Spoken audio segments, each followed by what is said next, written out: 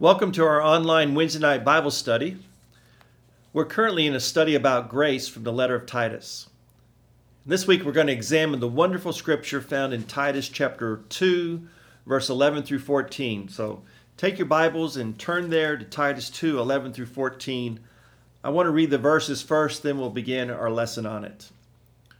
For the grace of God has appeared that offers salvation to all people.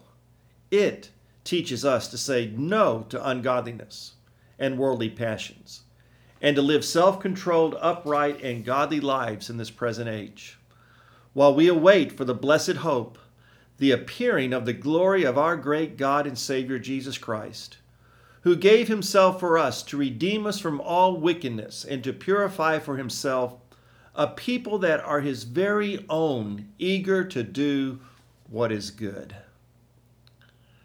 I want to tell you a story of what happened many years ago. There was a young man named John, a boy whose mother died when he was only 6 years old. He was orphaned from his mother. His father was a sailor, a seafaring man who sailed the Mediterranean. And when John was only 11 years old, he began to sail with his father. He himself became a sailor, and as time went on, John fell in with the wrong crowd. He got into so much wickedness and sin and vileness and debauchery that his own father would have nothing to do with him. His father disowned him. John, as time went on, sank lower and lower into the vileness and sin. He finally got himself into the slave trade. He began to be a slaver, selling slaves and delivering them to England.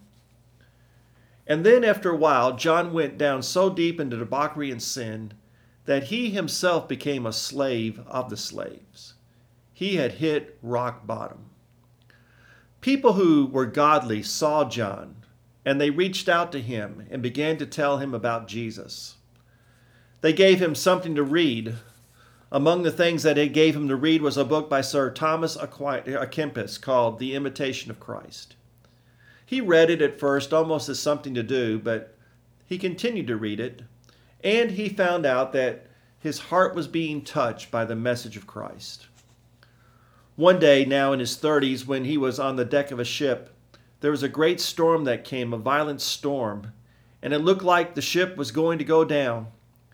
Newton was on the deck of that ship, John Newton, when a wave came and swept him off the deck of the ship into the ocean. It swept him into the salty, deep ocean, and in that moment, a horrible and terrifying moment, his entire life, he said, passed just before him. He saw his wickedness, he saw his sin. And it was almost like in those waves of the ocean, he found himself sinking deep into hell. And then another wave came and flayed him up and put him right back on the deck of that ship. It was enough to get his attention. He believed it was a miracle. He cried out to God and thanked him for his mercy, and after being rescued, and he was open more and more to becoming a Christian, and he did. In fact, at the age of 39, John Newton wrote the song that we love to sing, "Amazing Grace, how sweet the sound that saved a wretch like me." Yeah, it came out of his experience there on that ship that night. I want to tell you, his song is the song of every redeemed child of God. Once I was blind, but now by the grace I see. The amazing, wonderful grace of God I see. So let's look here at our verse from Titus 2 and see what's so amazing about the grace of God. He begins, "For the grace of God has appeared that offers salvation to all people." See that in verse 11? All people. Mark that down. This grace that God has is a universal grace. It's for all people. Now, what is grace? We talked about this last week from Titus chapter 1. Grace is God giving us what we do not deserve. It is God's unmerited favor shown towards sinful me. Now, you know that's so contrary to our own human wisdom. And it's far different from Americanism as we know it. For example, I'm going to start this sentence and you finish it for me. We make money the old-fashioned way. That's right, we earn it. And Here's another sentence you need to finish. There's no such thing as a free lunch. No such thing as a free lunch. Or try this one. God helps those who help themselves, right? I mean, that's just the way that we're brought up. It's just the way that's part of our own human wisdom. You get what you pay for. But that grace of God is contrary to all human wisdom. And it is indeed so amazing. And what makes it so amazing is that it's universal. It's offered to all people. God makes that offer to us. It doesn't mean everyone will accept the offering. In fact, we know, sadly, that most will not. They will try to find satisfaction in other offers they'll receive from life. But the only offer of God's amazing grace is the one that will eternally satisfy. So what makes grace so amazing is that it's universal. He offers it to all people. What makes grace so amazing from Titus is also that it's a gift to us. For the grace of God has appeared that offers salvation to all people. It is the grace of God. It's His sovereign grace, and it brings us salvation. It's a gift. Now remember, grace is God giving me what I need, not what I deserve. Now I think about three big words. The first word is justice. What is justice? Justice is God giving us exactly what we deserve. If any of us get justice from God, what we deserve, then we deserve to go to hell because every one of us has sinned and broken God's law. Justice is God giving us what we deserve. The second word is mercy. This is God not giving us what we deserve. Not giving us what we deserve. And that's wonderful that we don't have to go to hell because we are receiving mercy from God. We shouldn't talk, God, give us justice. No, God, we want mercy, and we want that third word, grace. God giving us what we don't deserve. That is His love, His fullness, His forgiveness, and His righteousness that He offers to us as a gift. Aren't you so thankful for the grace of our Almighty God, this gift that brings us salvation? That is, we didn't seek it. God brings it to us. God seeks us. 1 John 4:19. We love God because He is the one who first loved us. It didn't start in the goodness of our human nature. It starts in the grace of God. It didn't start with our merits, but in the mercy of God. It is His sovereign grace. Hallelujah for such a God. The Bible calls Him a God of grace. Psalm 86:15. You, O Lord, are a God full of compassion, and you are so gracious. So put this in your heart. This grace appears from God, and it's a gift from a gracious God. What makes grace so amazing is that it's universal. It's for anyone that will accept it. It is a gift that God offers to us, and it is a saving grace.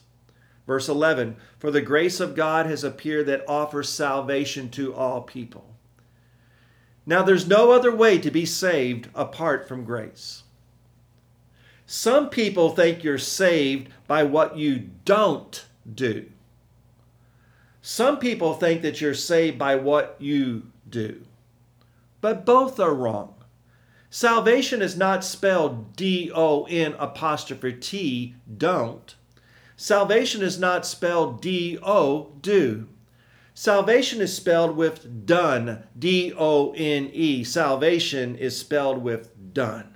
When Jesus Christ died on the cross, He bowed His head and He said, it is finished. It is paid in full. And salvation is a gift that God has given us. It's a saving grace.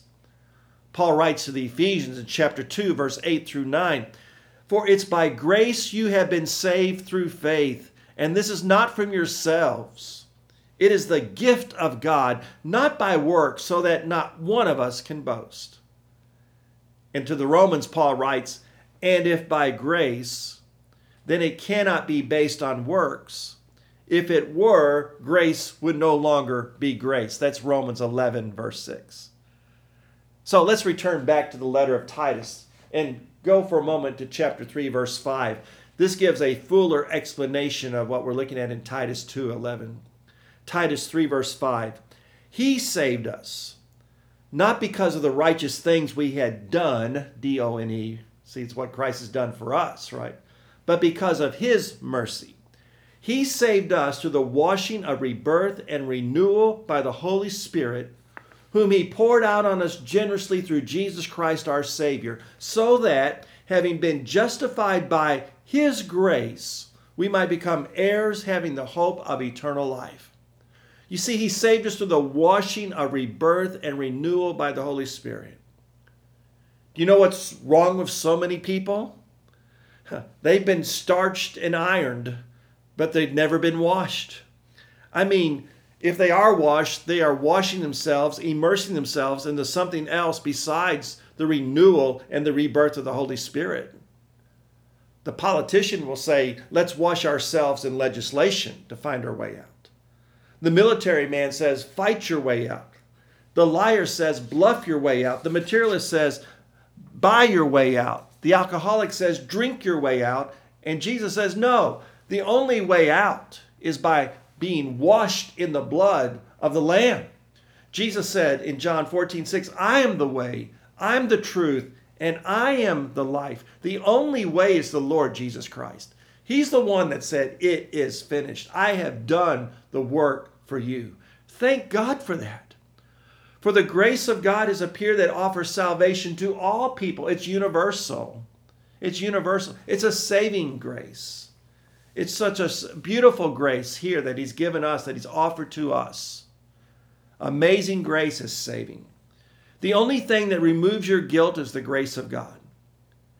Do you know that if you don't understand grace, you'll never be able to be relieved of that guilt? And I think that's the difference between a psychologist and salvation.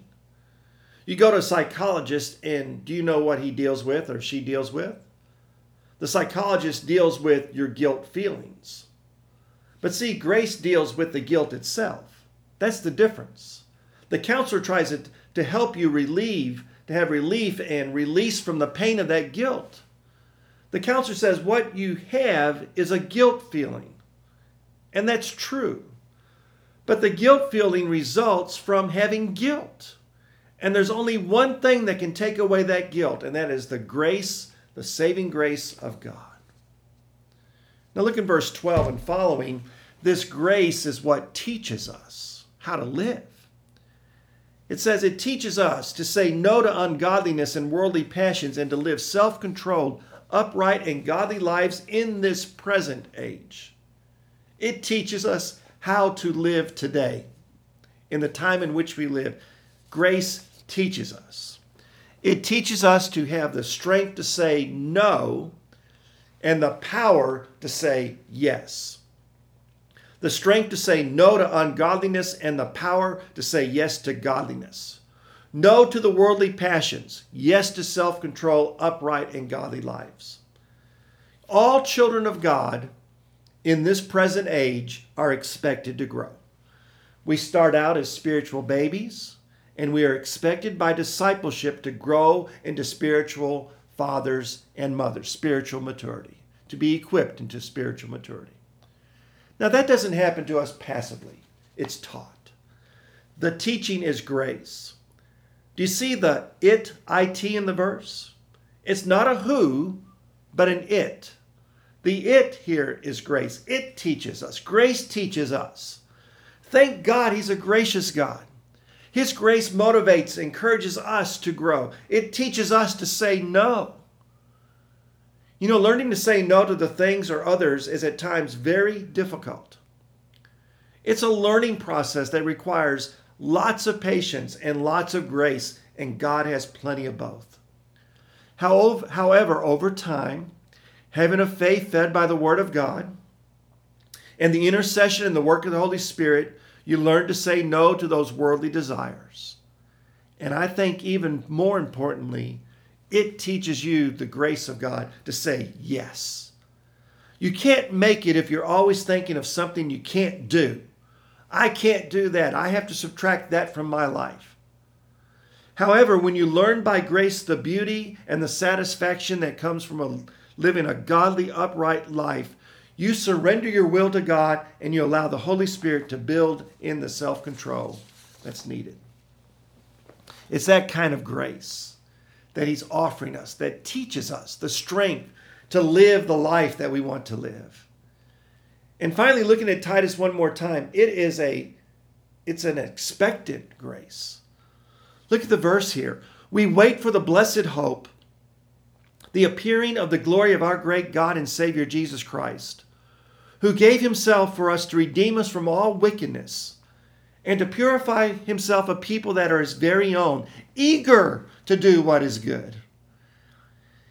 Paul says in Ephesians 2 verse 7, in order that in the coming ages He might show the incomparable riches of His grace expressed to us in His kindness to us in Christ Jesus. It is an expectant grace. We live here taught by grace of God to live a godly life here with the saving grace that we have here. It's a gift that God has given us. It's a universal invitation to all people. But it's that expectancy that our Lord is returning. And when He returns, He is going to bring him to Himself because we have been purified by Him and because we have been eager to do what is good. Do you know what God glories in eternity? Paul says in those grace in the ages to come. It's so amazing, isn't it?